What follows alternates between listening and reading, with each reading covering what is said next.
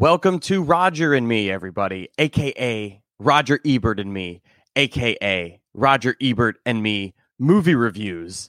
If you're getting into the SEO game, Roger and Me is a weekly movie review podcast where we aim to celebrate the late great Roger Ebert and Gene Siskel, of course, and keep their unique spirits of film criticism alive by reviewing all new movies every week set for theatrical release and sometimes streaming, depending on the streaming platform, the movie, very case by case. But we do cover a wide swath of films, and there's even more coverage on markreviewsmovies.com with where my co-host and film critic Mark Dusick writes all of his reviews, and where he's been doing that for 20 plus years, I believe. Hello, Mark. Unmuting helps. Yes. Oh, I was like, is he here? I am here. I am here. Yeah. That is something Ebert and Siskel and Ebert didn't have to deal with, the technology aspect. Like, exactly. Is Siskel here? So yeah, 20 plus years working on it. Just keep going. Keep on chugging. We've got seven movies this week, including two pretty big mainstream releases, and then like literally 5 movies I don't think I'd even heard of until markreviewsmovies.com put them on my radar. And it's one of those weeks where, yes, there's some stuff that's like borderline, definitely not great, but nothing really bad. And there's stuff that I would have never watched had I not heard of it on your website that might end up on my best of the year, end of the year list.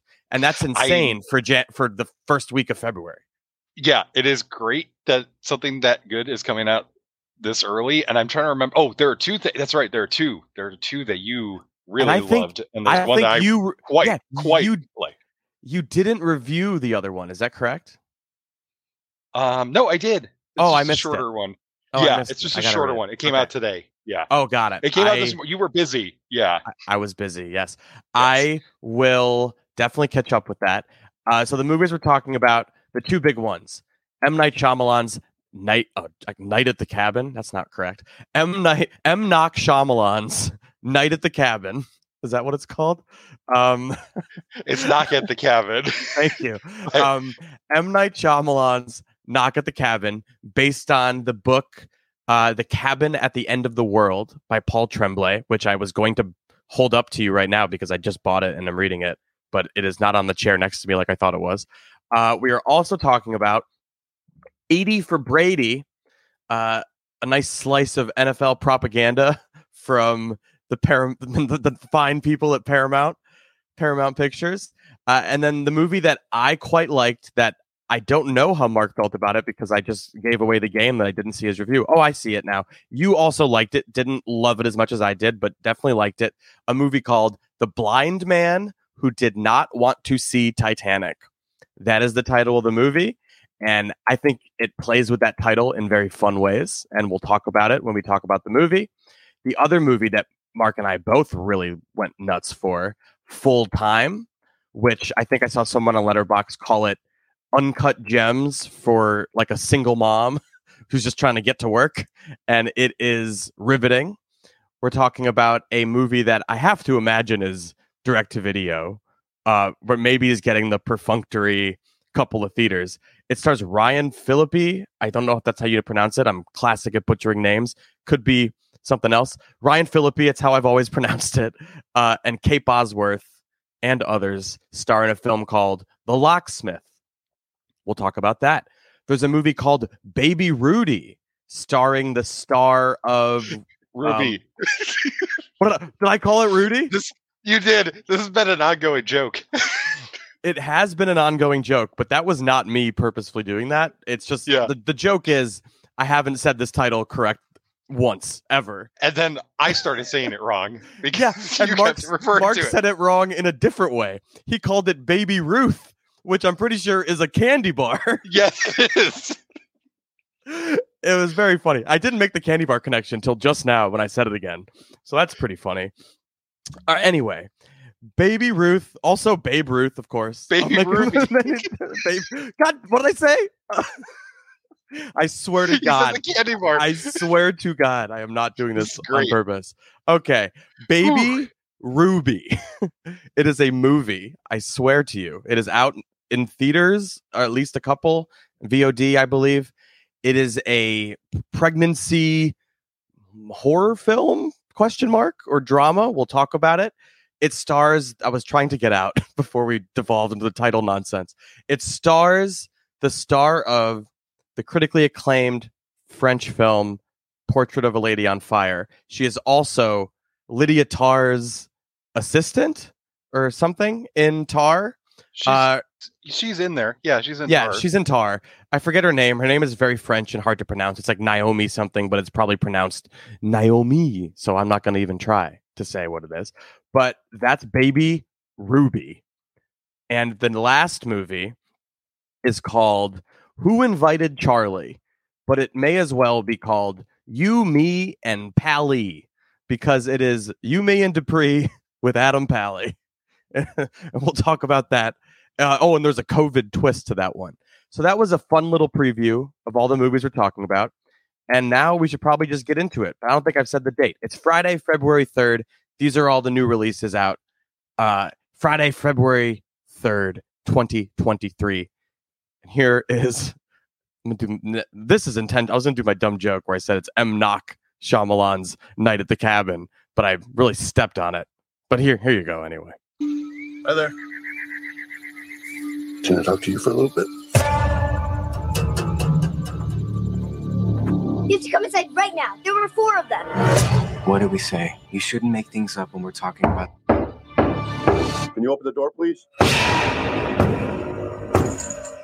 They're breaking in! I got you, baby.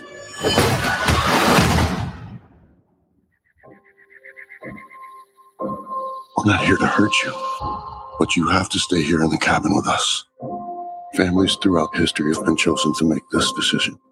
Your family must choose to willingly sacrifice one of the 3 of you to prevent the apocalypse. We're not sacrificing anyone. For every no you give us, hundreds of thousands of people are going to die. Wow, what a trailer. I hadn't seen the trailer because, of course, as a horror guy, if you listen to the New Flesh podcast, you will know I never watch trailers for horror movies for sure. Any movie I'm anticipating, if there's like a new, Ari Aster movie, for example, like that's not a horror movie, but I have not watched the trailer for Beau is Afraid because I'm going to see that movie and I don't need to know what it's about. So I haven't watched the trailer for Knock at the Cabin until just now. And, I saw the movie and it was a great movie to watch without knowing anything about it. It was thrilling. It's a thriller that is actually thrilling, I would say. It is. It's tough to talk about in terms of a horror movie. It's definitely more of like a thriller, apocalyptic thriller, and very much in conversation with another M. Night Shyamalan film, I would say. I would say this is like I think even I saw him say in an interview, it's like this movie is a cousin to Signs in that it's like a movie about faith in light of some sort of supernatural or crazy phenomenon. Anyway, I'm rambling. Mark, what is M. Night Shyamalan's Knock at the Cabin, based on the book Cabin at the End of the World by Paul Tremblay? Yeah, it is really, really effective thriller for me. Just two men, they're married, they have a kid that they adopted, they're in a cabin in the woods. Suddenly Dave Bautista comes, very politely walking through the woods that the little girl is sitting there, and he has this really, really unsettling conversation because what I have to say is I have appreciated Dave Bautista as an actor for a while now. Yes. He's just really good in a completely unexpected way for like a professional wrestler turned to acting. Like a lot of them go to comedy. A lot of them go to action, obviously. He's done both, but he's really, really good at doing these very small, very unanticipated dramatic roles that you really don't think, because he is just like this hulk of a man. And he comes out and he talks so gently to this little girl. And you start to think like, this situation is completely wrong. This should not be happening. This guy should not be talking to this girl. But you buy every moment of it. Like, you're like, maybe he is like genuinely okay. And that's just the start. This is before all of everything else starts. So just having that tone set up with Bautista's performance, his performance is so key to how this movie unfolds, because it really is about like, should we believe these people who have come into this cabin and say the world's going to end unless one member of this family is sacrificed to prevent that from happening? Or is it all a crock? And obviously those are the only two options we're presented with. I don't want to talk about anything else really in terms of like the logistics of how it unfolds, what kind of evidence is presented or what evidence isn't presented. Yes. Anything like that. And I kind of just want to talk about how it does work as a thriller.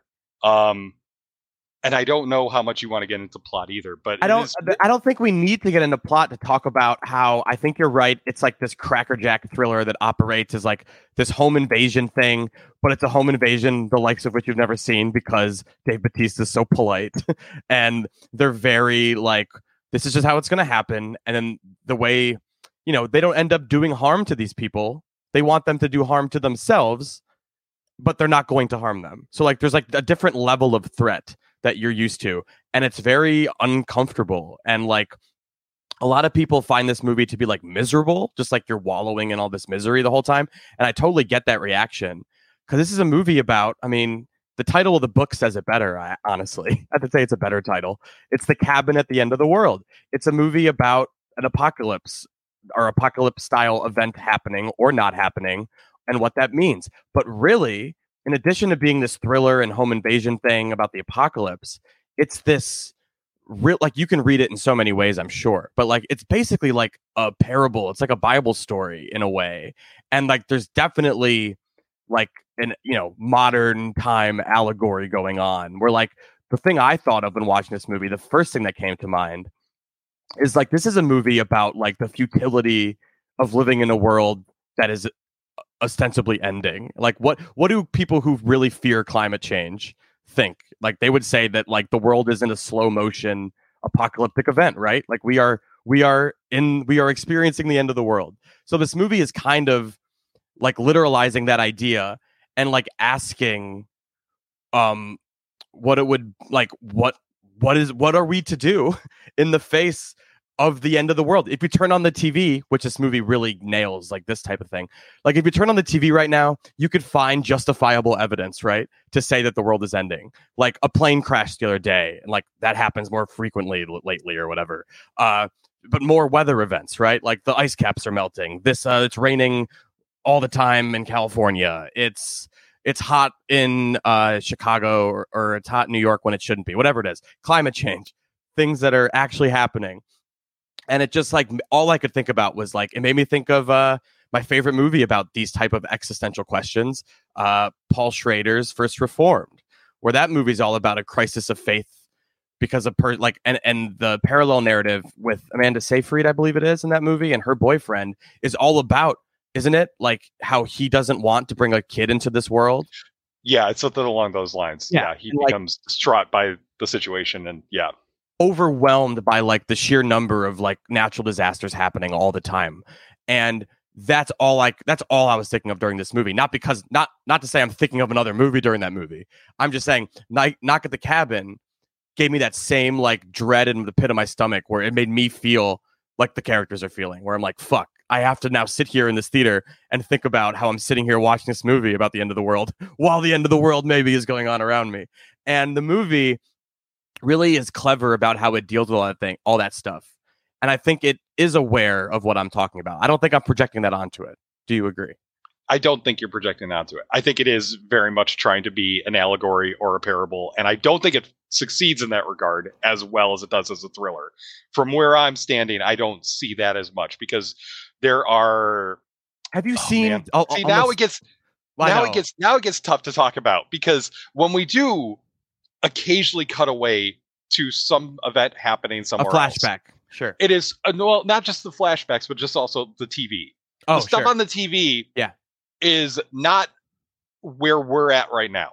Some of the stuff that we see on the TV is so like far beyond over the top, so Hollywood blockbuster type events that it didn't quite register with me. Like when you see that kind of imagery, you are thinking like, oh my. But I can't there's see something to this. I can't see, for example, let's say a plane falling out of the sky without thinking of 9/11 and like things that have actually happened. So like for me, when it cuts to news footage like that, it did read as like it's making those parallels for sure. But I agree. Mm-hmm. It is going well beyond to be like establishing in the world of the movie that like, yes, maybe there are apocalyptic events going on. But that's the beauty of the movie is they toy with it and don't really reveal maybe one way or the other. We don't want to spoil, but don't want to. Yeah, I mean, yeah. I don't want to. But to. I mean, there is a solution here, and people have a problem with it. There are a huge swath of people who I would say are misreading this movie. There's like swath of people who are calling this like conservative and reactionary, which I think people don't know how to talk about a religious movie or a movie about faith divorced from the idea of like conservative faith-based films. And I think they're two completely separate ideas. Yeah, this is definitely not in the vein of a Left Behind movie or like something a God's like that. Not Dead right. Yeah. There's no talk about specific religion, especially Christianity. There's no talk about that at all. It's just like they have this belief that from visions that have just come from out of nowhere, from out of the ether. There's no mention to any kind of higher power or anything. It's just these visions have just come to these four people that Batista's leading to the cabin, and that's it. My issue with the ending, and not the ending, but just where the ending goes, is that you really need to feel the extent of this relationship of the couple in the cabin and with the daughter. And I didn't buy that as much because it's all told, as you just brought up, through flashbacks. And those flashbacks aren't as impactful as what's happening inside of the cabin, because what's happening inside the cabin is so tense and so suspenseful that these occasional, moments of reprieve where you're just learning about this relationship, as nice as it is, as sweet as it is, as well as Jonathan Groff and Ben Aldridge play those two characters, they're really good here too. I didn't feel that relationship as much as I felt the claustrophobia of being trapped in this situation, and the ingenuity of how it's this one location thing, but it sets up these various events that are going to happen within the cabin. Like there's a schedule for these four, and they have to do something at a certain time. And if they don't do it, then they're going to be ruined. I felt all of that stuff more than I felt the relationship. And I think for that ending to work, you have to feel how strong that relationship is, how distinct those two characters. They have a very distinct worldview, and I didn't feel that as much, and that's why it doesn't work for me as well as an allegory, and why the ending kind of it doesn't muddle it. It kind of muddles it for you. It does for me. It did. It just muddles the ending a little bit. Maybe this is something I should say for the New Flesh podcast discussion, which will be very long and comes out on Monday. But like, I think it's an interesting question to be like, does this movie have a point of view, or is it agnostic to those ideas it's presenting? Like, does this movie believe? I don't know. We shouldn't spoil it, so we shouldn't talk about that. We should. But it would be a good. I mean, this is definitely something talking about in depth where it goes and how it gets there and what that is supposed to mean. I mean, that's totally a conversation worth having on a spoilery podcast. So this isn't. We will do that on the New Flesh podcast on Monday, but I don't want to end here. There's so much to talk about we haven't even touched on. So yes, I've touched upon that it's a movie about, having kids at the end of the world type of shit, and how that you might like how inherently it's like tragic to be trying to navigate being a parent in this type of landscape, right? But it's also about, I love the like, it's kind of maybe cheesy or something, and I'm sure the book really pulls it off maybe in a way that the movie, I don't think it's cheesy. I just think people would accuse it maybe of being cheesy. But it's about how the end of the world in this case, like you could just do it on like a pure like metaphor level. This is a movie about like how your loved ones are your entire world, right? And like what happens when you lose, or you're faced with the choice of potentially losing, the person who would be, it would be the end of the world if you lost that person. And I love how it works on that level. And that's how, so basically I understand what you're saying, and I agree that's where most people will land on it. But like there's M. Night Shyamalan, I saw someone call him, I had to steal his phrase. I think it was my friend Aaron Shanley said this. He said M. Night Shyamalan is the cilantro of genre filmmakers, in that the people who love him, they have a taste for it. And the people who don't, like, can't fucking stand it. And like they like literally, it would ruin the meal if you put even a smidge of M. Night Shyamalan on it. And I think, I'm one of those people who likes him for the most part. There's definitely movies I don't like of his. But if you're in the tank for like just an earnest M. Night Shyamalan picture, like you will fall for all those things. Like all those character stuff, I definitely did buy that relationship between the two dads. Daddy Andrew, I believe it is, and Daddy Eric or something. I totally bought the relationship. And you're right. The movie completely relies on it because it's all about, I think it was Charles Bramesco. I keep naming people because I had so many conversations about this movie already. But Bramesco was like, reminded me of Interstellar, where you're like, the only thing stronger than the universe, that's love.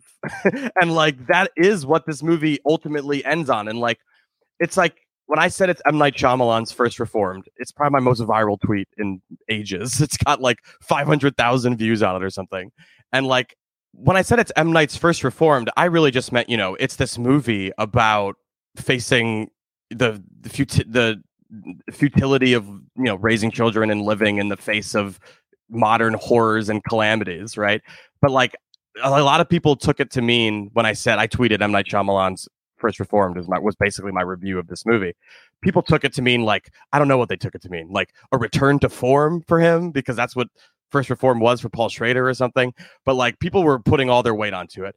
But like, I think that comparison totally tracks. But like, M. Night's take on that material is earnest and hopeful, right? Where Paul Schrader's, I would say it's also earnest, but it ends up being like tragic in a different way. And like, I just think like, I do stand by that statement. I wanted to say that because it's been something I've been dealing with in my mentions all weekend. I think it's a totally fair comparison. Anyway, this movie's barely 95 minutes, and we haven't talked about how well directed it is.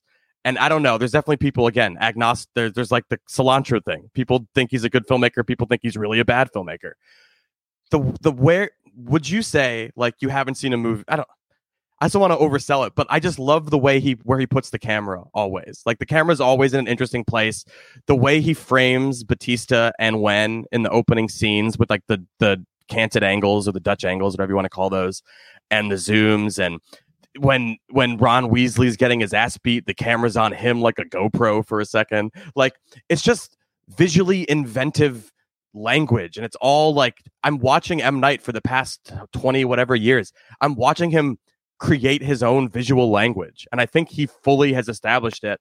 And I think this movie is a great example that he's an incredible visual stylist, a great director, and a specifically like camera to help tell the story type of director. How do you react to that? I mean, this never feels dull, considering the fact that it is a lot of times it is not just one location, but one setup where you have the 4 or fewer people standing in front of the two husbands and the child tied to a chair and standing there. There, so many scenes in this movie are just that basic setup with the one group facing the other group, and that's it.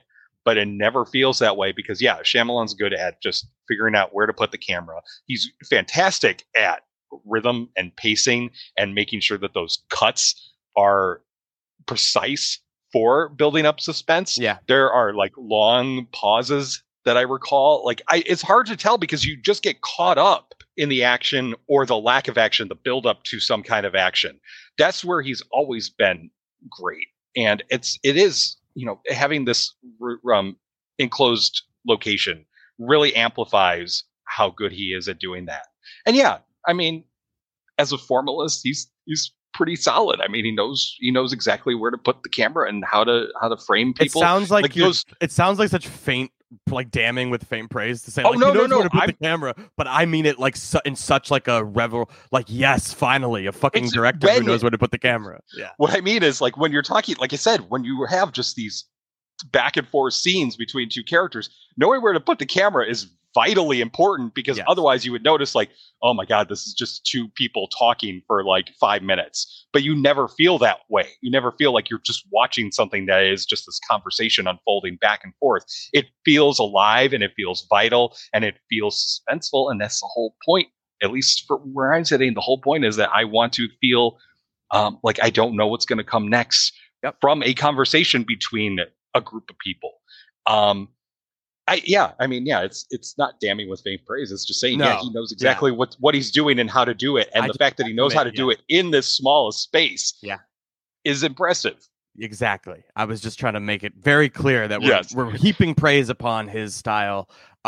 Yeah, I really like this movie, and you're right. It stands on its own as like a thrilling horror thriller type thing. And, I wish we could talk about the ending. We'll talk about that on The New Flesh. And I don't think the ending is a cop-out in any way. I think it follows through on the premise the only way it can. I know what change it makes from the book, and I understand why they made it, because it's very uncommercial. Let's say that, if you read about what happens in the book. But they keep the spirit of the ending the same. I totally think there's so many weird misreadings out there about this being a conservative movie punishing its characters. And no, I just reject that wholeheartedly. M. Night has faith in humanity, I think. And I think that comes through even in a movie as dark as this. Oh, one other thing we haven't mentioned. It's R-rated and you'd never know it, right? It does not linger on the gore in the way you'd think it would, because it's specifically R-rated, because it's so tame that I'm like, well, it has to use the R rating, right? And it doesn't. It's one of those R's that's just like, this movie's intense in terms of like theme and stuff, so it's probably they didn't even fight it if it was an R. Maybe they wanted to give it an R for the prestige. I don't even know. M. Night's not really an R guy. He did what was it called? Split. Split's definitely an R, and that was like a aberration for him. And all the other movies really are pretty tame. And I think this movie, I normally would be like, boo, there's no gore in this movie. But it doesn't need it, right? It's super effective. But in an R-rated movie, it still kind of smarts for me when, like, these brutal kills with these brutal weapons, and it just cuts away. It's like, why'd you make it R then? But that's the New Flesh side of me coming out. I've just wanted to talk about this movie a lot. Sorry to make it, hopefully this episode's not super lopsided while talking about this. But there's a lot to talk about, and that's why I'm bumping it. I'm giving it 3 Cabin in the Woodses. 3.5 Cabin in the Woodses. I was going to say, I would have been shocked if it was any lower than that. So yeah. I'm giving it a solid 3 cabins. Yeah. And you know what? We haven't even talked about like the setting, the cabin in the woods being like a universal horror symbol. And like the way that the movie uses that, I just think it's so clever. And like a lot of it has to do with the writing and the book. And I'm sure I'm going to love the book. And a lot of praise goes to Paul Tremblay too. But M. Night definitely, it feels like an M. Night movie to me. Like it very much is M. Night in all the right ways. And it is so earnestly, just so earnest about humanity and stuff. I really love it. I think it's one of his best. I think it's a great movie. I think it's a great adaptation. I guess I'll comment back later if it's a great adaptation. 3.5 Cabin in the Woods is 3 for Mark. We must move on. Let's move on to a movie that we will not be celebrating as highly. Let's talk about 80 for Brady. Game's about to start. Oh, there's Tom. Oh, what a beautiful man. I like Gronkowski. No, Trish, we've all read your Gronk erotica. It's not erotica. It's fan fiction. Very sexy fan fiction. Aren't you tired of the same old boring lives? Let's go to the Super Bowl. The Super Bowl is no place for 4 old women. This could be Tom's last one. He's almost 40. That's like 80 in people years. Yeah, we're 80 in people years. I just really need this trip. I can't believe we're actually here. Taking this one. He's cute. There's something to, if you watch a studio comedy from like the 90s, like, oh, perfect example, House Party. That movie, House Party from, is it the late 80s or like 91? I think it's 91 or something. Early 90s. It might even be 90. But House Party was shot by David Lynch's cinematographer. Like, that movie has a visual style and a look and a sensibility. And that's such a weird knock on this movie. But there's something to the, like, what is it? Just, what do you call that? Like lighting for coverage, just like basic sitcom lighting. There's no cinematic quality at all, even attempted in these type of movies now. Like every studio comedy, or even like the indie ones like Mac and Rita or something, like those movies just don't, they look more like TV sitcoms or streaming shows than they do movies. And do you know what I'm talking about? That like I know quality? Exactly what you're talking about. Yeah, it is. It's just lighting to ensure that everyone and everything is lit. And that's it. Because you don't care about how it looks. You just want everything to show up on the camera, and that's which you know what, weird criticism for this movie, but there's so little else to fucking talk about that I had to bring it up. But yeah, go ahead. Yeah, with no, I mean, yeah, no, you're right. I mean, what are you talking about? What are you talking about with this? For me, it's hard for me to dislike it, but it's harder for me to like it. Oh yeah, I'm right there with you. I love this cast. Like, this cast, obviously, 20 years ago would have been a huge deal. I still think it's a huge deal to have Rita Moreno, Sally Field, Jane Fonda, and Lily Tomlin on screen together. I think that's a big deal. I think they're all having fun. I think it starts off. So obviously the premise is the 4 women are all fans of the New England Patriots, Tom Brady in particular, and they're going to the Super Bowl again. And Lily Tomlin's character wants to go to the Super Bowl because she's having some health issues. That's about it. And they all go to the Super Bowl, and then they have some wacky misadventures along the way. Yeah. And I'm like, okay, you know what? It's about these 4 women. It actually does give them like some personalities. The actors are having fun with it. It is kind of about how they interact, and I'm kind of getting involved in it, and to as much as I can. And then they all kind of go to this big party, and they accidentally eat some marijuana edibles. I'm like, oh, of course. Yeah, Mac and Rita had that scene too. I'm glad I brought it up. Every single movie, especially ones with older people, have the scene where somebody, whoops, we accidentally ate something that we weren't supposed to, and now we're going to get high. Yeah, they treat marijuana gummies like it's acid or something, where it makes everything look completely crazy, just completely nonsense. But, again, comedy, who cares? I get it. It's kind of, exactly. It's just like that's lazy at this point, so that's why I'm annoyed with it. Yeah. It is. Yeah, it's wholly lazy. And there are so many setups here after that just start to feel like that. There's the scene where the 4 older women, oh no, they have to dance to convince somebody of something. Like, isn't that wacky and crazy? Like, I don't care about that. I want to see these 4 actors talking to each other about stuff, even if it is Sally Field mistaking a fanny pack and calling it a strap-on, which is really funny. That's funny. That's something that would happen. I will say, that joke did not land or even register with its intended audience of 6 or 7 elderly people at a 3 p.m. screening, which is how I saw this movie. Yeah, and what I'm going to say is that's why it's funny. I understand because all those people would accidentally call it that. Yes, exactly, and like that joke works because it's like Shrek has jokes for adults in it, and like this is like. In a movie for elderly people, that's a joke for the 30-year-olds in it. Exactly. Yeah. So, like, I appreciated that joke. I understand. I referenced that joke too. That's the joke for people who are coming to see if Tom Brady is going to give any sign what his career is going to look like. Yeah. So there's some definite unintentional laughter in the audience at the end of the movie when it has to be like, well, he's going on to the next chapter of his career. Everyone in the audience was like, oh, brother. Anyway. Yeah, I hear what you're saying, and I have a hard time like really hating on it for those reasons. Like, yes, all these women are in it and they're together and they're having a fine time. But at the same time, isn't it frustrating how this movie does not really want them to have that much interaction together or that much hijinks? I feel like every hijink, singular, every hijink comes from like Guy Fieri being there.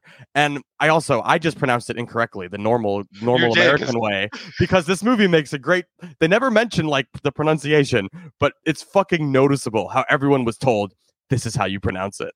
And everyone says it like the weird, like Guy Fieri, like they all say it in that weird way. And it is so distracting. I was just disappointed by the classic like cameo driven lazy humor that is not that amusing. And I was amused by the actual premise of the movie and how, I don't want to spoil it, how they work in the... can you spoil it? You know what? I would argue you can't. Like, no, you can't spoil the joy of watching the movie if you do enjoy it. But it kind of ruins a funny joke if I were to say it. But like the setup for how these characters maybe interact with Brady or like influence Brady during a specific time in the past, like that joke, like that through line is like almost enough if the movie were slightly better for me to be like, it's fine, it's like cute, it's clever and funny. But like I want to say it's harmless, but like, is NFL propaganda harmless? Like, I feel like it's bad ultimately to just be like, isn't it fun and great when we all know how horrible this organization is? That's neither here nor there. As a movie, I was let down I didn't laugh very often.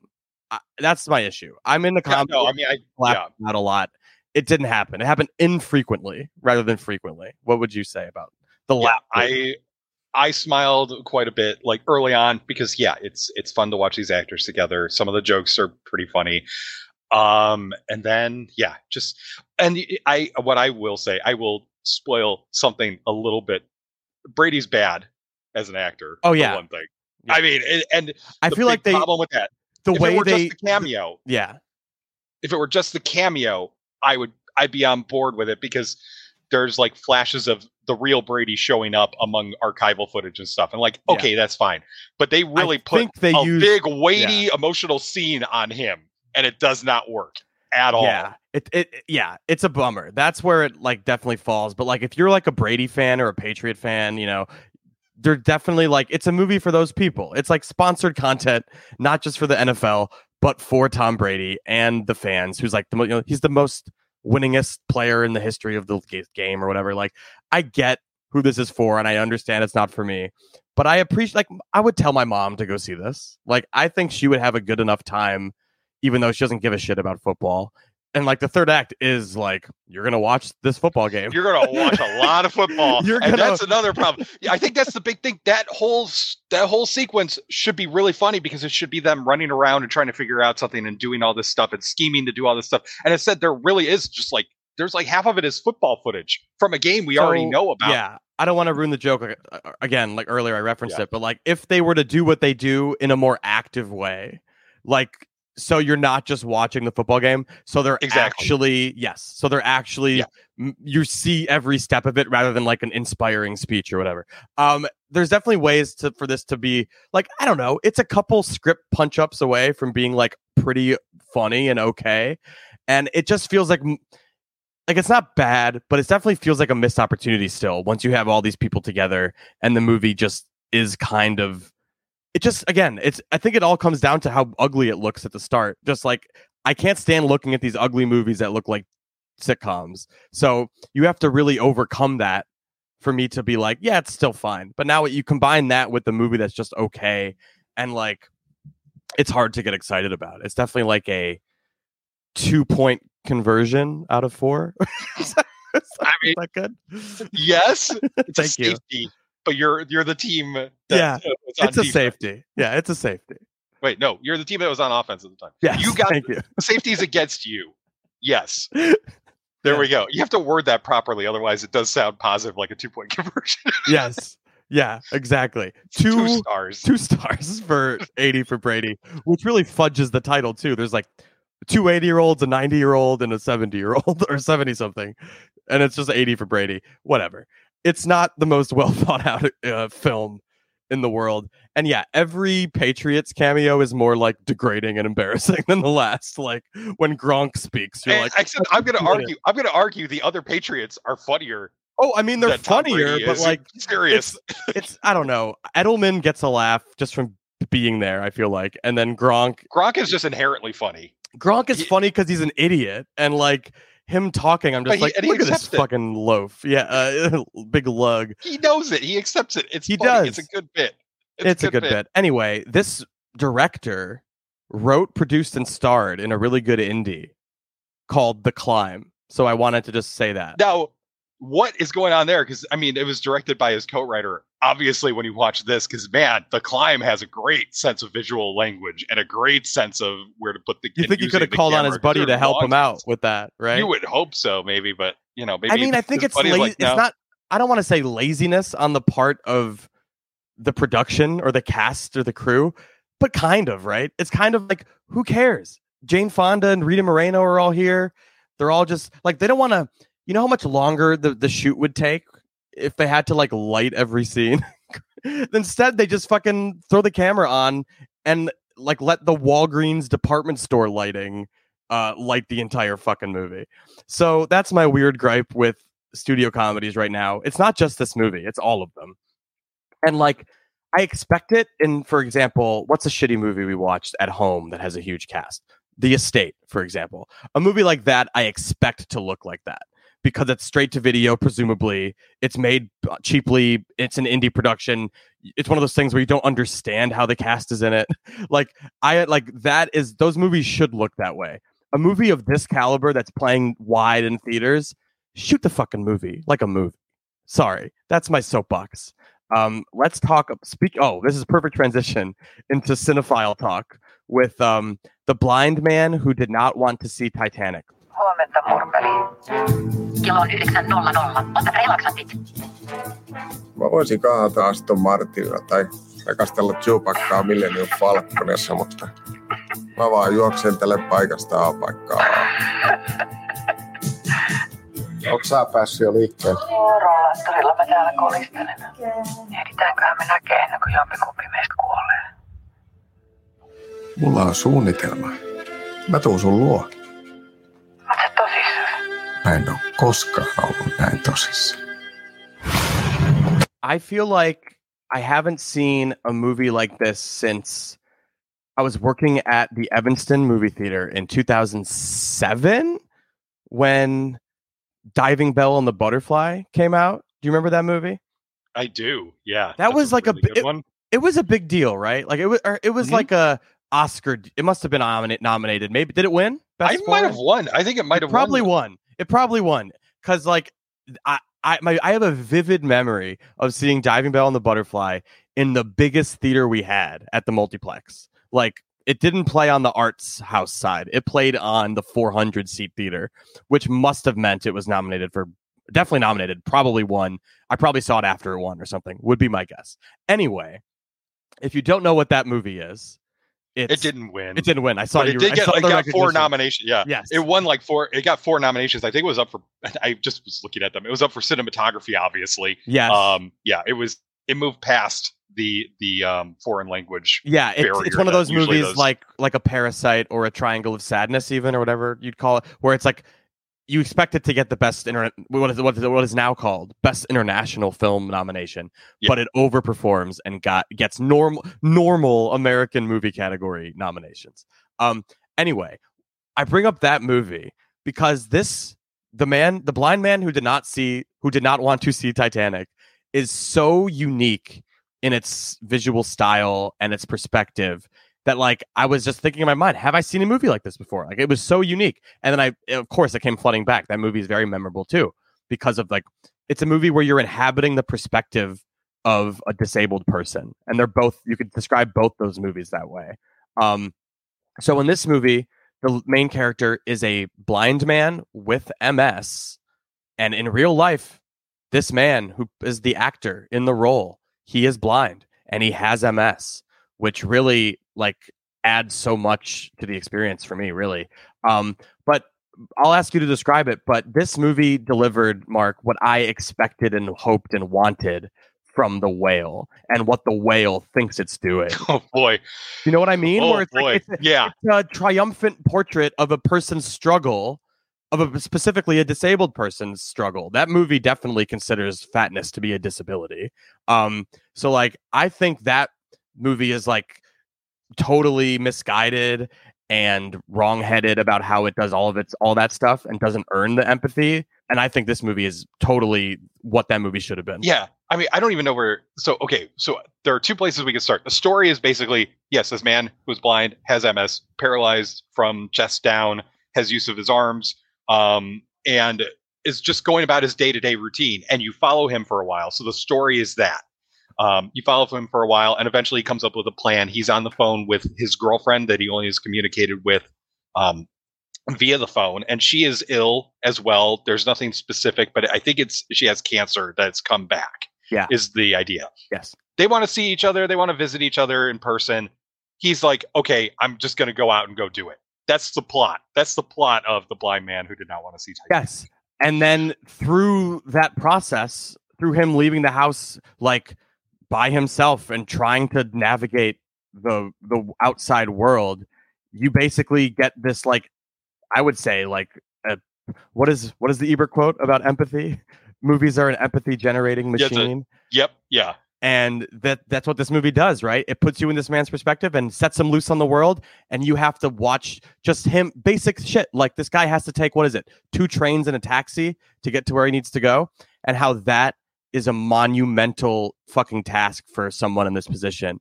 And yeah, what were you going to say? What I want to say is, we've talked about formal style now. With every movie that we come up with, this one actually has we have a strong sense of formal style, and it is using it for a very clear and specific purpose, which is the camera is almost always in close-up on this man's face. We see him very clearly, and everything surrounding him is out of focus to one degree or another, depending on how he is perceiving it. And that is what makes it so strong and such an empathetic gives me view. Goosebumps to think about this movie. I really think it's magnificent. Yeah. It's so well done. And in that way alone, just to because you realize at first, you're just seeing his face. So you always are seeing his face. You're always seeing how he's responding. And this actor is really, really good here. He's really charming and funny. And he is just communicates so much just through all this that happens. I don't want to give away exactly what happens. No, I don't either. But it does take a very big turn. I know you kind of referenced it. But as we go through the day, you start to realize there are some faces that you can't see at all. They are intentionally kept out of frame, because you start to realize this man has never encountered these people before. He has no clue who this person is. Meanwhile, the nurse who comes every day, you never see her, but you can see a form of a face. You can see all of this stuff because he is more familiar. He recognizes her to a certain degree. Yeah. And once you click on that, all I'll say is that there is a payoff to all of this where things are somewhat out of focus. Things are, obscured. There's a payoff where the screen goes black, completely black, because this is completely new territory. There is no frame of reference for him to understand what's going on. And it is terrifying for 30 seconds to a minute of just black on the screen, because you're he doesn't know what's going on, and therefore we don't know what's going on, and it is just it's excruciating. We're gonna get the first time I cry on camera during the podcast. Just talking about this movie is gut wrenching for me. I totally agree. Another flourish that I was blown away by is just the opening credits being read by that AI voice, like a Siri type figure reading the opening credits, because that's how a blind person would experience a movie, right?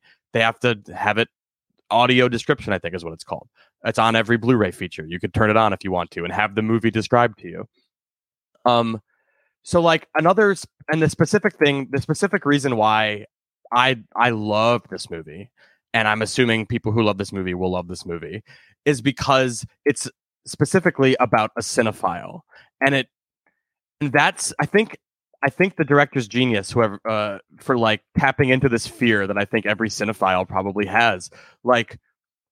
Everyone gets that would you rather question. Would you rather be deaf or blind or whatever? And you have to think. It's a horrible thing to say, but we do that shit, and people think about it. And as a person who loves movies, and as a person who loves going to concerts and loves music, it's a thing I can't answer that question. I hate it. And I think it's specifically because of how much I love movies and stuff and stuff like that. It's a question I will never put myself through the thought experiment of actually thinking about what that would be like. And this movie was my worst nightmare come true. And not to make this horrible this horrible experience this man faces in his daily life, which is definitely true. And this movie's, a fiction film, but it's the man who stars in it is not an actor, has never been anything before. He's a blind man with MS. So presumably this is true to his experience. And I just really deeply felt that nightmarish, oh my God, what it would be like for a guy whose whole life is movies. This guy, we're introduced to him talking to his girlfriend in movie references. He says that when he realized he wasn't always blind, right? And he says when he couldn't tell the difference between Kurt Russell and the Husky in The Thing is when he realized he was finally blind. And my sight's already waning, so I don't need to buy Blu-rays anymore. He's got a bunch of VHS and DVDs, so those will suffice.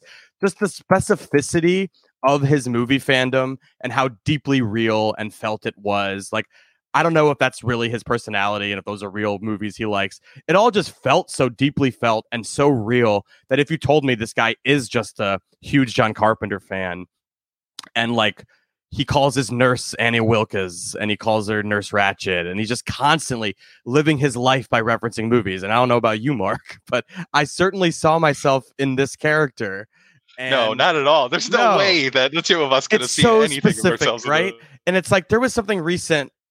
Oh, you probably didn't see it. It was at Sundance. There's this dumb fucking documentary about Kim's Video, the like video store in New York, iconic. I've heard of it, but I didn't see it. But there's this documentary, and it has this problem where like the director, it's a good idea on paper. He's trying to say, I'm such a movie fan that I can't live my life without seeing everything as a movie.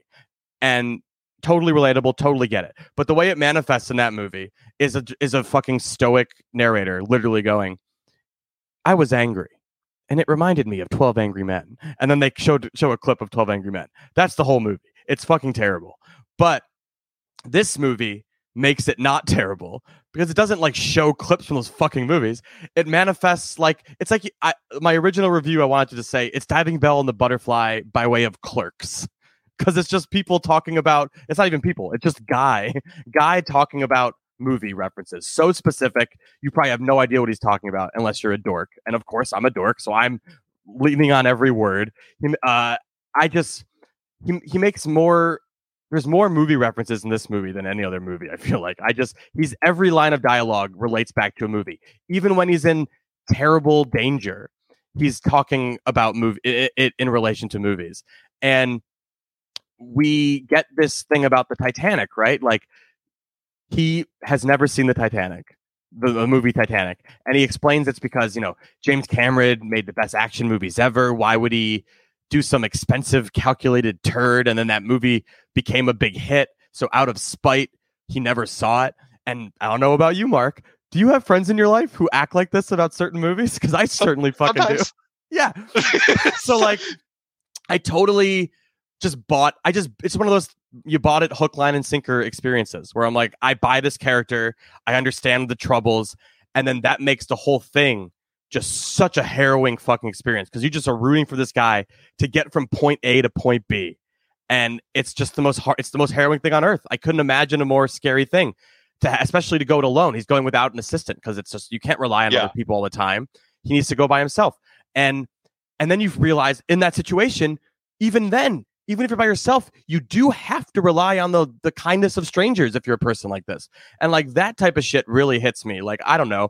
I see people in New York all the time. I try to lend a hand when I see them, but you don't realize like some of these, if they don't have, like, hopefully always, you want to hope they have an assistant on call or whatever it is and like the accommodations, but that's not a reality. Like these people are going to have to step outside to go get something and then be like, in an unfamiliar place and need the kindness of a stranger. And like, I do think this movie, like, I want to be like, it's about humanity and its kindness. And it's like, no. Oh, it's definitely not. No. It's definitely not.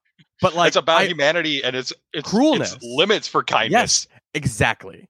And I just found it to be astounding. Like there's very little keeping me from giving this 4 out of 4. I'm actually, in fact, I will give it 4 out of 4 on this show. There you go. But what I was going to say on Letterboxd, I like 4.5 it out of 5. And I was like, why did I do that? Like, this is such a good movie.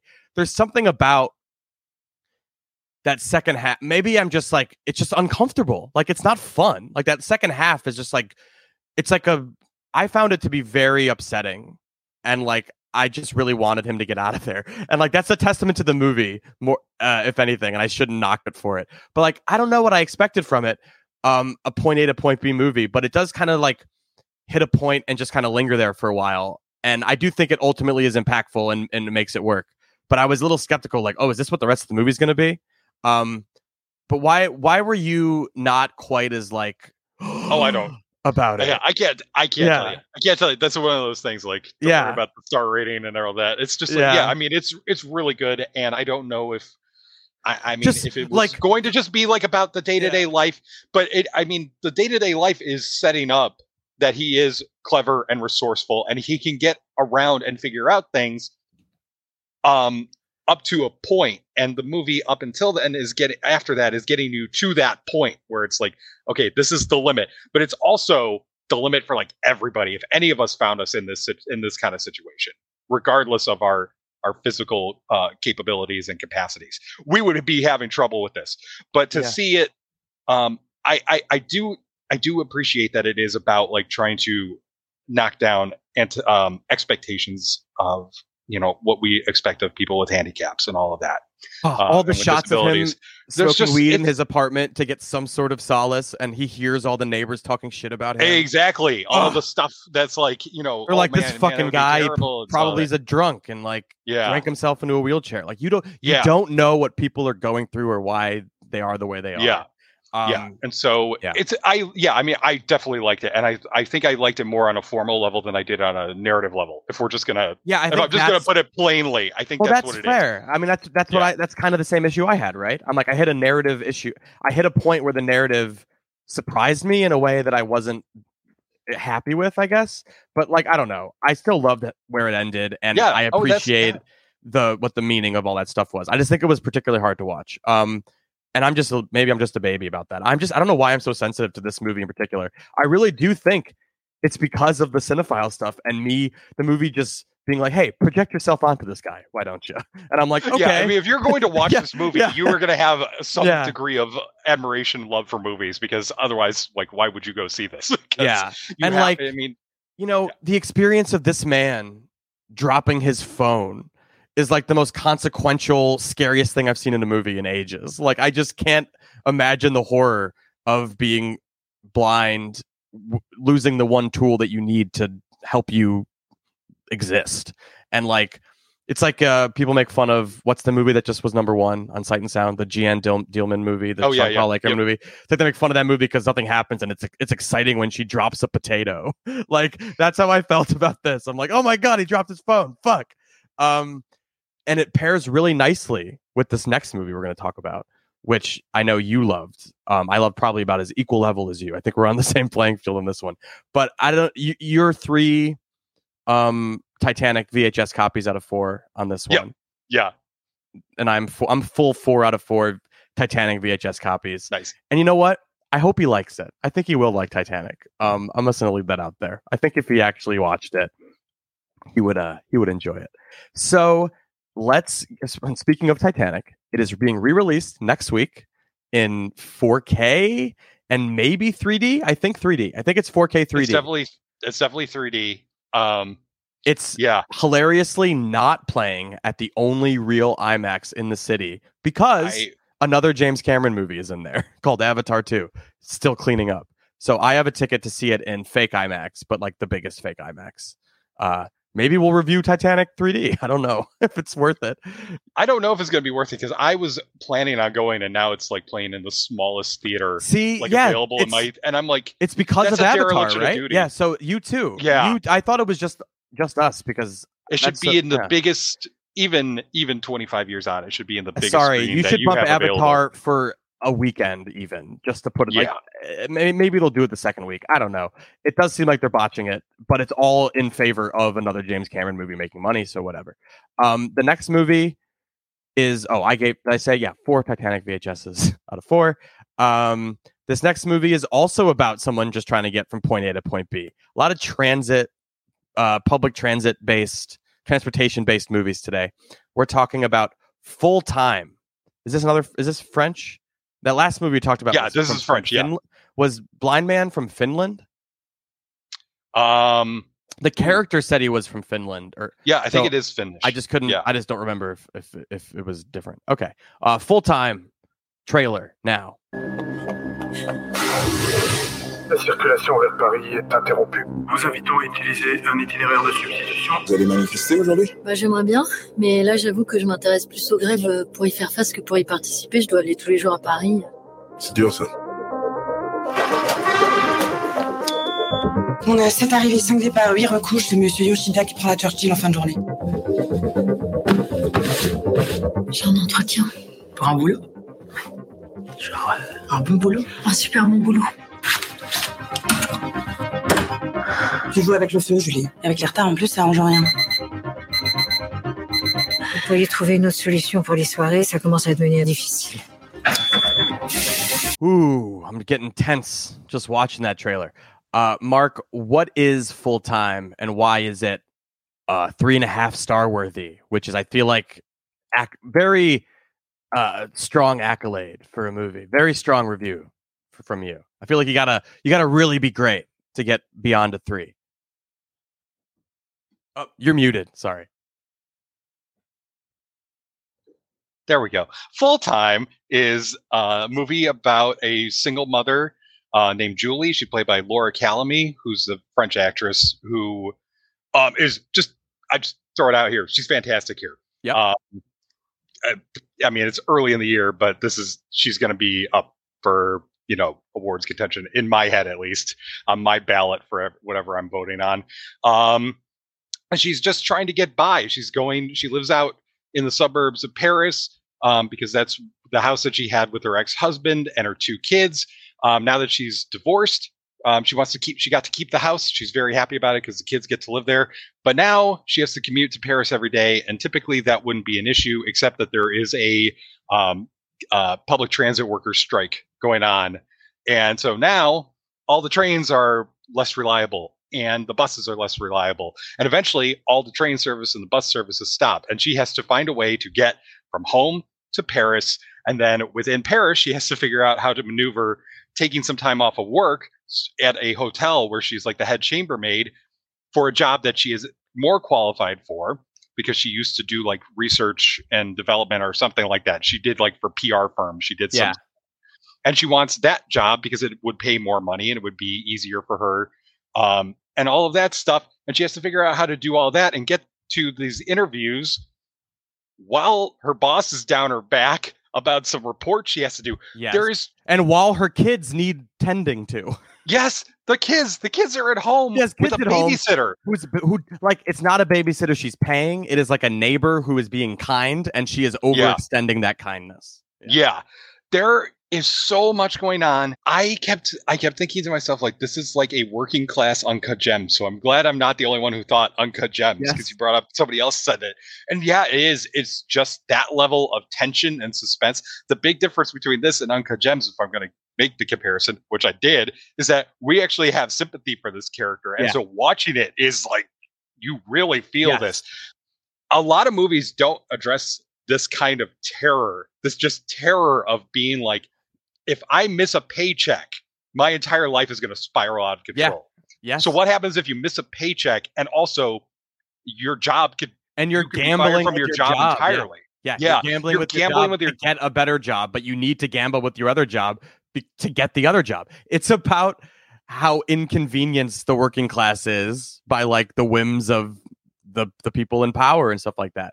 And yeah, I found it was magnificent too. And, you know, I'm a person who switched jobs a lot when I first moved here. So I very much related to like the very specific struggles of like working a job, having an interview somewhere else and having to go there at a very specific time and making sure your work is covered. I just like, you know, another movie where you're like, project yourself into it. Like this is another one where I'm just like, oh, I totally relate to these struggles, even if my situation is not the same as this woman's. I can totally relate.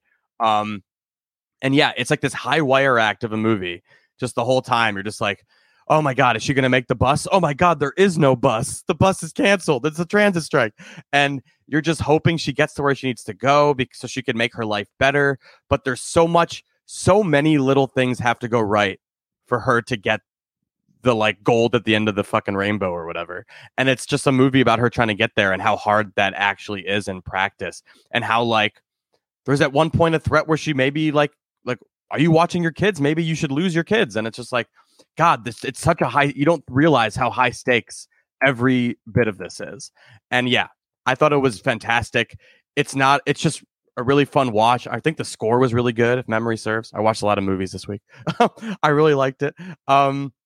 Yeah, I love this movie. I don't want to cut it short. If there's more to say, you should say it. I'm just such a big fan of this because it is so ordinary, but in being ordinary, it makes it such an intense thriller because you can relate to like everything going on with this woman, no matter what your situation is, you're like, I get this. I've gone through this in my life, or this is exactly what I have to go through every day.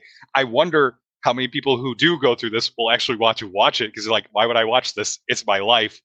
But maybe just having the acknowledgement of like, it's not just you going through this might be helpful to some degree or another. I don't know. It is a very specific kind of movie that you have to be prepared for the fact that you're just going to be watching the struggles of this woman, this working class single mother, and how the utterly Dardenne terrifying made it.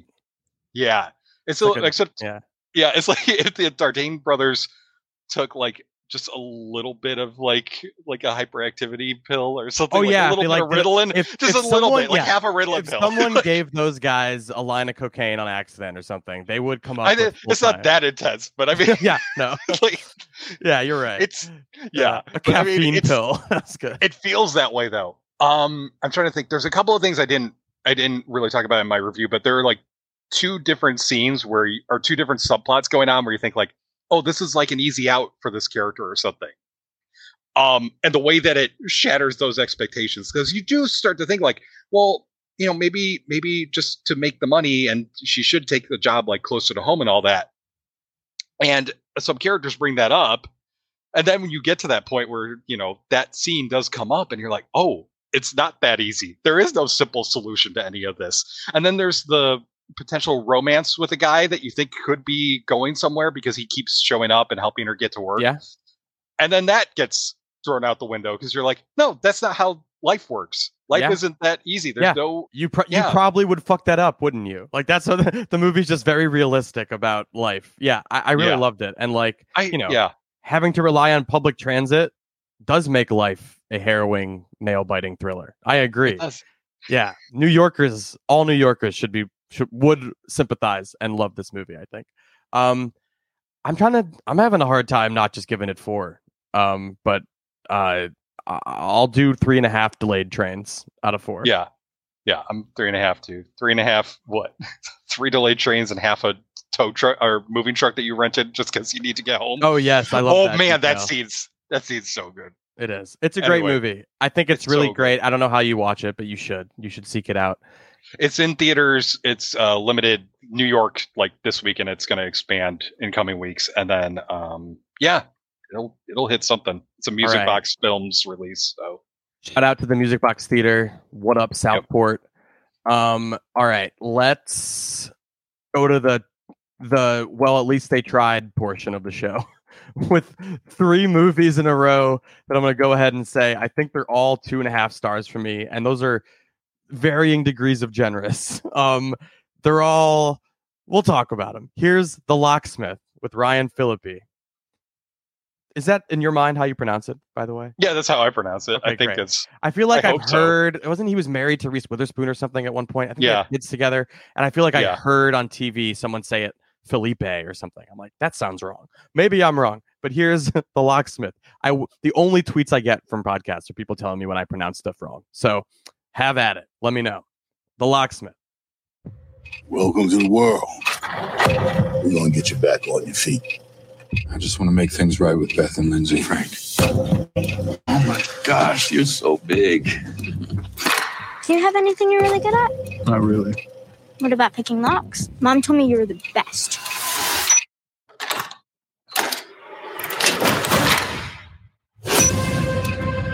I'm in trouble, Miller. April? The man I work for. He won't let me go, and he's still hurting me. After Kevin died, there was no one there to stop it. I wish I never brought him there that night. I need money to start a new life. Then you'll have made it up to me. A movie full of so many cliches, I would legitimately believe you if you told me that new AI chat bot or whatever wrote it. It is, I wrote down so many lines. Maybe we can do a reading later.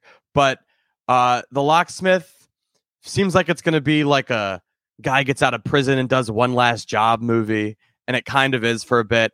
And then it becomes more like a noir-y, femme fatale investigation type of thing. And yeah, that's kind of is what it is. But Mark, how would you describe The Locksmith? I mean, can we describe much more of it? Except to say, like, that was kind of it, wasn't it? And it's kind of it. I mean, yeah, a guy goes to prison. His best friend is murdered by a corrupt cop. We forgot about the crooked cop. Yeah, you gotta have the crooked cop is established immediately, and he kills a guy immediately. Kills the best friend, the brother of the woman who eventually becomes the potential femme fatale. Who knows? I mean, she acts and looks and is dressed like a femme fatale, but who knows? Maybe she is, maybe she isn't. It's hard to tell. Maybe she's a prostitute with a heart of gold. Another one of tropes from these types of movies. Could be one of those two. Anyway. A lot of this is to say, yeah, it's very, very cliched, but I kind of was into it up to a degree. I don't know what it was. I think we both came back to each other when we watched it and said, well, that was perfectly competent. It's like, that's like the highest praise you can get. Yeah. It's relatively fine. I think that there's a little bit, you make the joke about the AI stuff, but I did kind of appreciate like Ving Rhames' character. He just kind of like comes out, he's asking like, he's giving Felipe's character like advice, like how to keep on the straight and narrow after getting out of prison. Like, how do you know so much? He's just like, I'm just a guy who's done some bad things or something like that. Just something like this throwaway line, like, oh, okay, I get it. Yeah, this guy has a whole history and he's not going to talk about it. It's just Rhames' attitude of playing this part, like, just being he's the wise mentor. It's another cliche. He's the wise mentor who's going to lead the guy. It's all cliches. It's Ving Rhames. He elevates it. He's great. Exactly. Yeah. And that's what it is. I think the actors elevate this material. I think there is enough focus on the characters up to a point that it feels as if we're watching a movie about characters who are just trying to get by and get through all this stuff. It has like this small town feel too, where like the cops and the crooks know each other from like just town. I feel like. Yeah. There's just something laid back and relaxed to it. It's just like you're just watching these characters go through everything, and I mean, there's some inconsistencies. I think Bosworth's character is like, at first she introduces herself like, remember you met me when I was waiting tables at this diner, and then I had to wait tables extra shifts after you went to prison 10 years ago, like, and now she's like together, a ranked detective in the local police department. Like, I mean, yes, you could make that jump. You could make that jump. But it feels a little like it feels like the screenwriters weren't. It feels like the screenwriters weren't entirely on board with everything here. Like, we need her to be a waitress when she's, been working hard and doing all this, but also she needs to now be a police detective because there's a plot about the corrupt cop. Yeah, it's just classic corrupt cop stuff where like, once you're in, buddy, and you can't get out and stuff like that. It lost me. It started to lose me, which was a shame because I was kind of enjoying it. And I mean, I haven't seen Ryan Felipe. I've seen him in some things recently. It's a shame that, all the big movie stars from way back, a couple decades ago, you used to be able to transition into becoming a character actor through like these medium-sized Hollywood movies that would come out. And now you have to transition to becoming a character actor, apparently doing these low budget straight to video / showing up in a few theaters across country movies. I love your website and how it goes back that far, because I was like, did Mark review Antitrust in 2001? You sure fucking did. I did. 1.5 stars. That is the last Ryan Felipe. Like, if you had to, if I was on Jeopardy, or not, what's the wrong game show? If I was on a game show and they were like, name a Ryan Felipe movie, I would have said that one, which is so funny because it's like not a movie anyone should remember. No, but it's stuck in my craw for some reason. He was big for a minute though. He was in I Know What You Did Last Summer and Cruel Intentions and stuff. Yep. Yeah, he was big. And like I said, there was a period in Hollywood when they made movies like this that would come out in big major releases, and they would be, slightly better quality probably because they weren't written by committee and all this stuff. They were written by committee, but the committee knew what it was doing and it could figure it out. And then Ryan Felipe could have been like, oh man, we didn't know he had that range. He was just like, the heartthrob in the 90s. And now, he can actually act. Now he can actually act, but it's in this low budget movie. Direct to video probably esque experience. Such a shame. Yeah. But the movie itself, it's very okay. Very okay. It feels like it could be like it could have been a Gerard Butler vehicle just as easily. Or maybe it's not as physical of a role. I don't know. It just feels like you could have plugged in any actor to this, and it's like one of those generic-y things. Yeah, I agree with you though. It's perfectly watchable, and I was surprised at how perfectly watchable it was, and how it looks like a movie, unlike 80 for Brady and stuff like that. It looks fun. It's here's some line of dialogue. She's just a kid. She was never part of the plan. You knew what you were getting into. These are my intense line readings. But those are the only two I wrote down at the very end because I was like, man, I should have been writing down every cliche line. I would have taken notes the entire fucking time. But again, it's all in service of a movie that is like just competent enough to get by. You know, it's like, how do I describe this movie? Like a Saturday afternoon on TNT watch. Like, that's what it is. Like, it's totally fine. 2.5. 2.5 picked locks out of 4.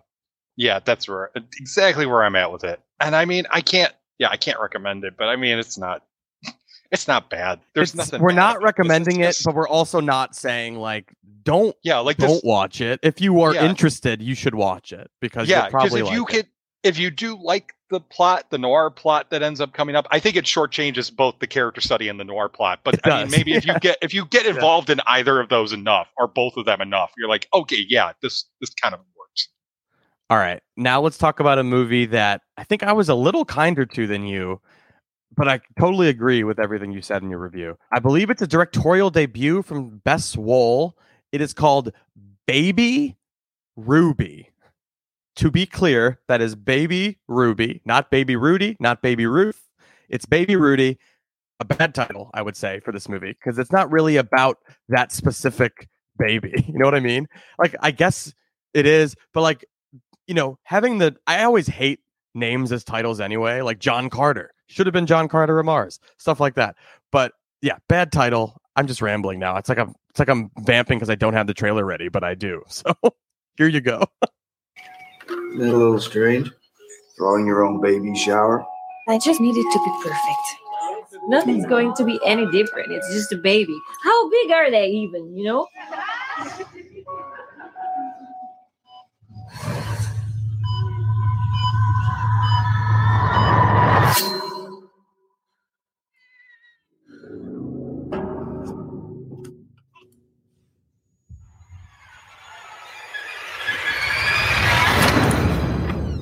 You ready? Well, this says they like to suck, swaddle, and swing. I don't need some book, Spencer. You get the gist. My biggest issue with Baby Rudy is that it is the same movie. Oh my fucking God! It's only funny because it's genuine every time. It's every single time. It is so casual. I can't. In my head, it like trips up. It's like I can't. I really have to think about it to say it correctly. Okay, so I'm leaving that in. But Baby Rudy, the problem with it is. Ruby. I'm so sorry. At this point, I feel like I should stop correcting. No, it wasn't. I can't even wrap my brain around how it's still happening. Okay. How about I fill in? The problem with, and then you just cut over to me and I'll say Baby Ruby. The problem with Baby Ruby. I literally tried to say it the wrong way again. It almost came out. The problem is how many horror movies about pregnancy and motherhood are there? Let's say there's 25. Let's just say 25. All 25 are doing the same thing that this movie's doing. Is that your biggest problem with it too? That is a significant issue with it. It's weird because I had this review all written and everything. I don't want to talk about a movie we may or may not be covering next week, but there's another movie with a very similar kind of premise coming out next week that somehow works a lot better than this one. And I'm trying now to figure out what is it about this one compared to that one, because it feels as if that other movie is doing very similar things. And that movie is a horror movie, I would say. Like that's one part of it. Is like it's a different genre of movie, I think, and it's doing the same thing. This movie doesn't know. Baby Ruby does not know if it wants to be a horror movie or like this thoughtful drama about motherhood and how hard it is at first and how everyone deals with it, but you're going to be okay. Like, I appreciate the intent, and I think the central performance is so good that it actually elevates this movie. I would otherwise dismiss. I'm going to disagree with you. I think that's another problem I have with it. Oh, interesting. Naomi Merlan, I think she starts off really strongly, and then I think she's trying to match the material. Sure. I think the big problem I have with it is I think the material goes so over the top of trying to fake us out. Like there are like a couple of things where you think the baby might be dead or about to be eaten or something along those lines. It's like, I get it. I get it. She's having problems being a mother, a new mother, and it's a natural thing to have those issues.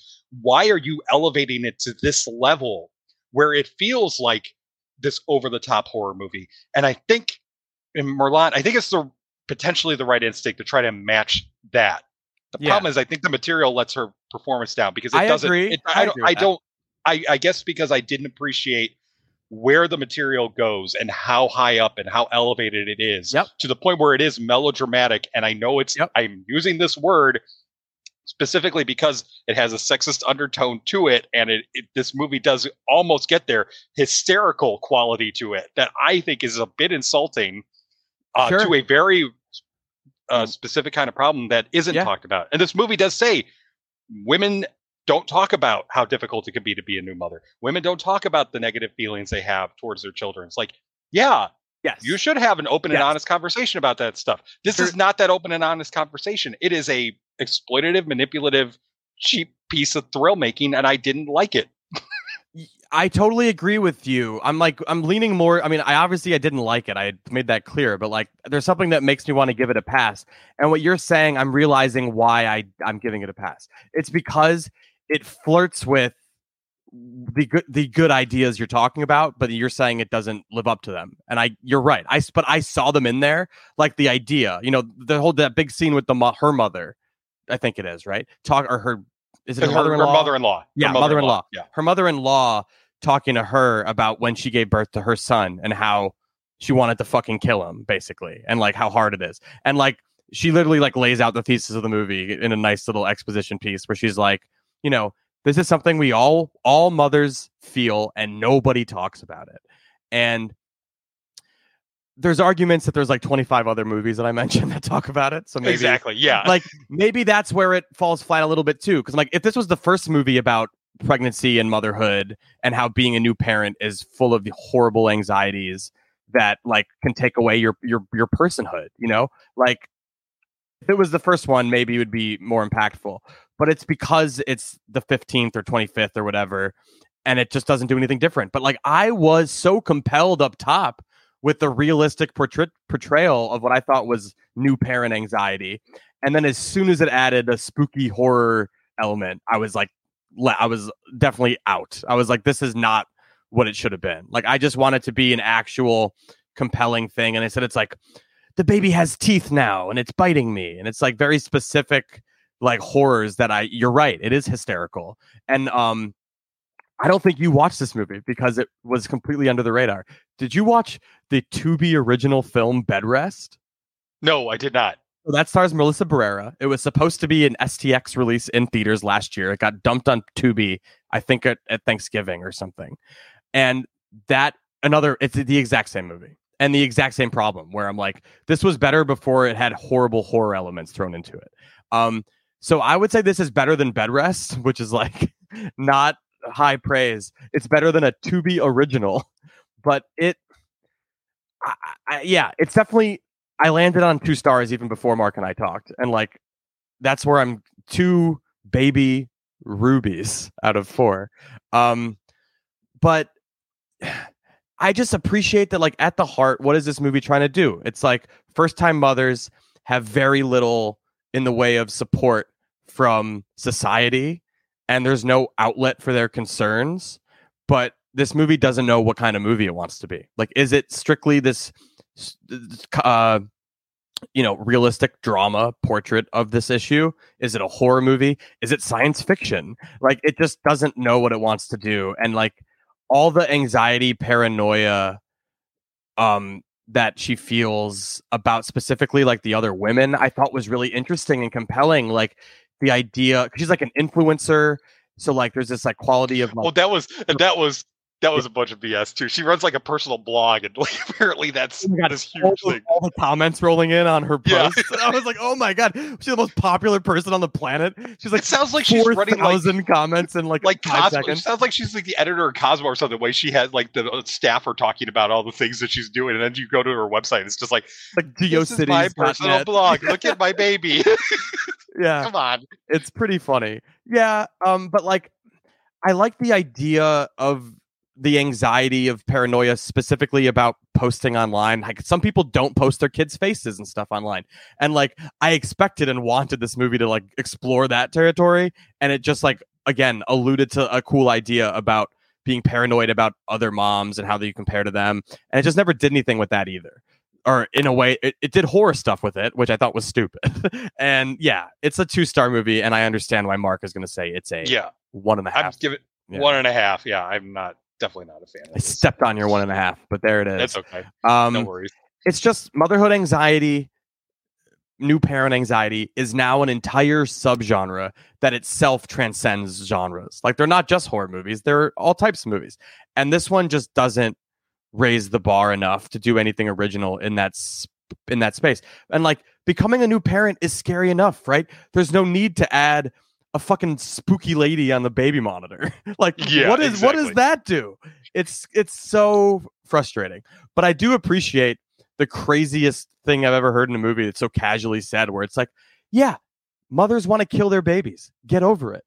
Like it's just like glossed over. And like I understand the point that they're making, like the extreme of it, but it is just like it's not handled. This material isn't handled with the reverence it deserves, maybe. Yeah, so not great. But another not great and well-meaning movie. I think the next movie we're talking about, which I got like a last-minute invite to a screening with the cast and crew, and I was like, I can't make it, but I'll take a screener.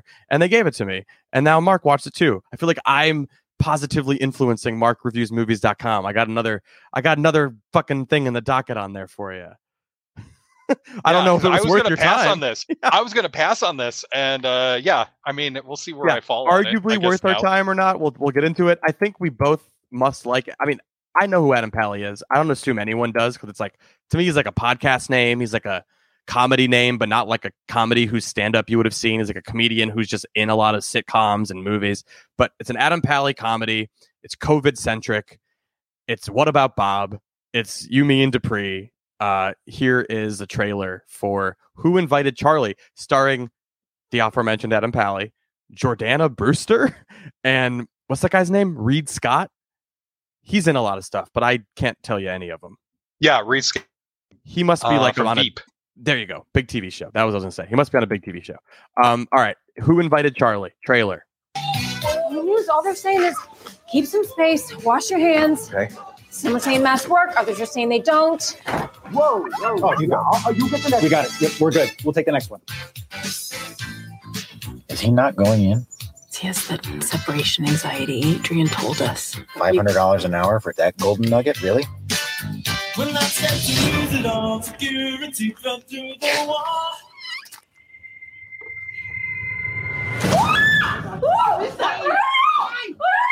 I'm afraid to film. It's Charlie. Charlie?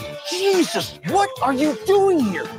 So, if you weren't watching that trailer on the computer and you were listening to this on your phone, hello, we're in your ears. Isn't this weird? No, the trailer sets up the premise pretty well, actually, right? It's, what is it? March 2020 was the title card up top. And it's basically the premise is New York family goes upstate at the beginning of COVID to get away from the craziness of the city. And then crazy old friend Adam Pally shows up to throw a wrench in things. Classic formula. Another movie that's been done a million times. Why is this almost okay? That's a great question. Yeah, it is almost okay. I mean, I'm getting kind of tired of COVID movies. Once again, its own genre. But yeah, it's all about, people the going out of dealing business, with things. The going out of business sale for COVID movies ended last month and nobody told them. So they threw it out. Yeah, I know. The first weekend of February. It's so weird because everybody either was making them or writing them in the middle of COVID or right after it kind of started calming down. And so now they're all going to get released now. So it seems like there's like one coming out every other week or something. And this is this other week's one. But what I appreciated about it is just trying to be like a comedy, like a situational comedy with, characters who are very identifiable. We both, I think, really like Pally in this. He's really funny. He is the generic, slacker stoner who has full of, untapped wisdom, and that gets to get tapped by this family who is going through problems. And I like that COVID is entirely in the background, and it is more about these relationships and what's going on with them. Like the teenage son just wants to be a little bit more popular because he has social anxiety and separation anxiety from his parents and all that stuff. It's like, yeah, that's a good little situation to have. The wife is, loves the husband, and the husband is obviously feeling distant, and like maybe it's something to do with how she's been treating him or reacting to him. And obviously the husband's a cad who needs to learn that he's a jerk and figure out that he shouldn't be cheating on his wife and all this stuff. It's like, yeah, it's very fine. It's so formulaic, but like it's almost charming still. And like I can't I think it's because Adam Pally goes a long way if you like him. I feel like if you don't, you're going to find this insufferable. But if you think he's charming, it's fairly charming. Yeah, and I found him to be charming in this role and in this performance. And yeah, it does. He carries it a long way. I think my big issue with it, first off, it is very sitcom-y. There are so many establishing shots. They establish the hell out of this house in the Hamptons. They really do. I wrote down drone shots because there are so many. And it's so distracting. It's just like classic, like director has a new toy. Let's play with it. And it's just like insane establishing shots. It's like Michael Bay in Ambulance for a minute. Every transition. That had a reason, but this is just seriously like the sitcom scene is over. Now we have to show you, hey, look, time has passed and we're at this location now. It's like, we know we're at the house. We're at the house this entire time. Yeah, we haven't left the house. And like maybe that's a joke in itself, like establishing shot, but we haven't left the house. So they keep doing it with different drone shots. But like, I don't know. It just, instead of being like a funny thing, it just comes off as like weirdly polished and wrong for the type of movie that it is or something. It's just like, this doesn't fit. This looks wrong. It doesn't fit. There's something very off about the screenplay too, and I don't know what it is. It starts to seem like it's going in one direction, like the whole. I don't even want to get into the contrivance of how Pally and Scott's character reunite after like who knows how many years, but it involves a mob of Santas, some elves, and a Jesus getting into a fight, and Pally finding his wallet and then keeping it. You get this impression that there's something like sinister going on with Pally's character at first, like. And then he extorts Scott's character to stay at the house in the Hamptons. It's problematic. There's something off. And there's something off about it because you're like, this isn't the character that we get to know. But it's off-putting and weird. Yeah. But the screenplay is like trying to set up like this other entirely different story, this entirely different character, this entirely different arc for how this is going to go. And then it just like, maybe we don't need to do that. And instead of rewriting everything that came before it, it just keeps moving on, and there's something off about it. And there's something off about the third act where it's just a bunch of running around and people coming to terms with things. It doesn't quite fit in with the nice, good feelings of just watching these characters interact and learn things about themselves and each other. It's formulaic, but it kind of works to a point. And that point is for me 2.5 stars. Yeah, I'm in the same place.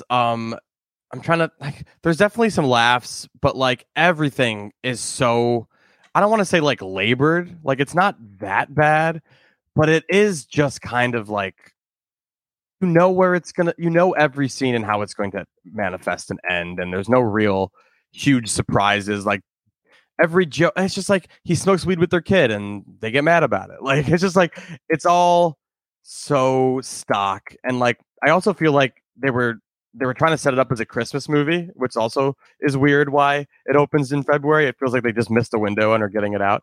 But yeah, it's like you, me, and Dupree, but there's a kid there. And I don't know. I'm trying to think. There's one funny line I wrote down where I think he says, I forget what he lost of his wives, but he goes, yeah, wives can usually tell when you lose things that they bought you. And I was like, that was pretty funny. Yeah, there's some moments and lines, and it's totally inoffensive at 100 minutes or whatever, but it's hard to get inspired about, but like if you're an Adam Pally fan, if you're like a happy endings guy and you want to see Adam Pally in like a pretty substantial role, you will enjoy this. So that's my caveat, but it is still 2.5 guys crashing on your couch out of 4. Yeah.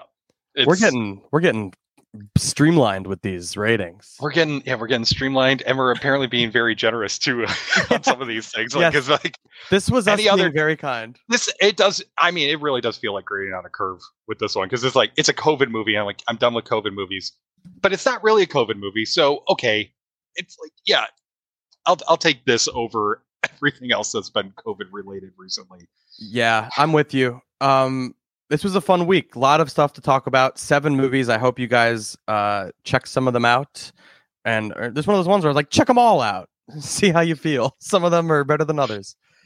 All right. Thank you for listening to Roger and Me. We'll be back next week with Magic Mike's Last Dance, my favorite Tom Petty song. And what else were we talking about? There's not that much. There's not that much. There's Godland? some streaming stuff. Yeah, Godland. And then some streaming stuff that we'll juggle around. All and right. See how it works out. Oh yeah, and Consecration, a new horror film from Chris Smith, who did Severance, the old horror movie, not the show, and Triangle, which is a great classic horror movie for me. I think from 2009 or something. Anyway, Chris Smith's been around for a while. He's great. I'm definitely looking forward to Consecration, even though he's also done stuff that I don't really care for. But I'll probably see Titanic next week, maybe. So maybe I'll come in with a little Titanic perspective if I see it again, even though I just watched it last year. But whatever. It's a good movie. All right. Bye.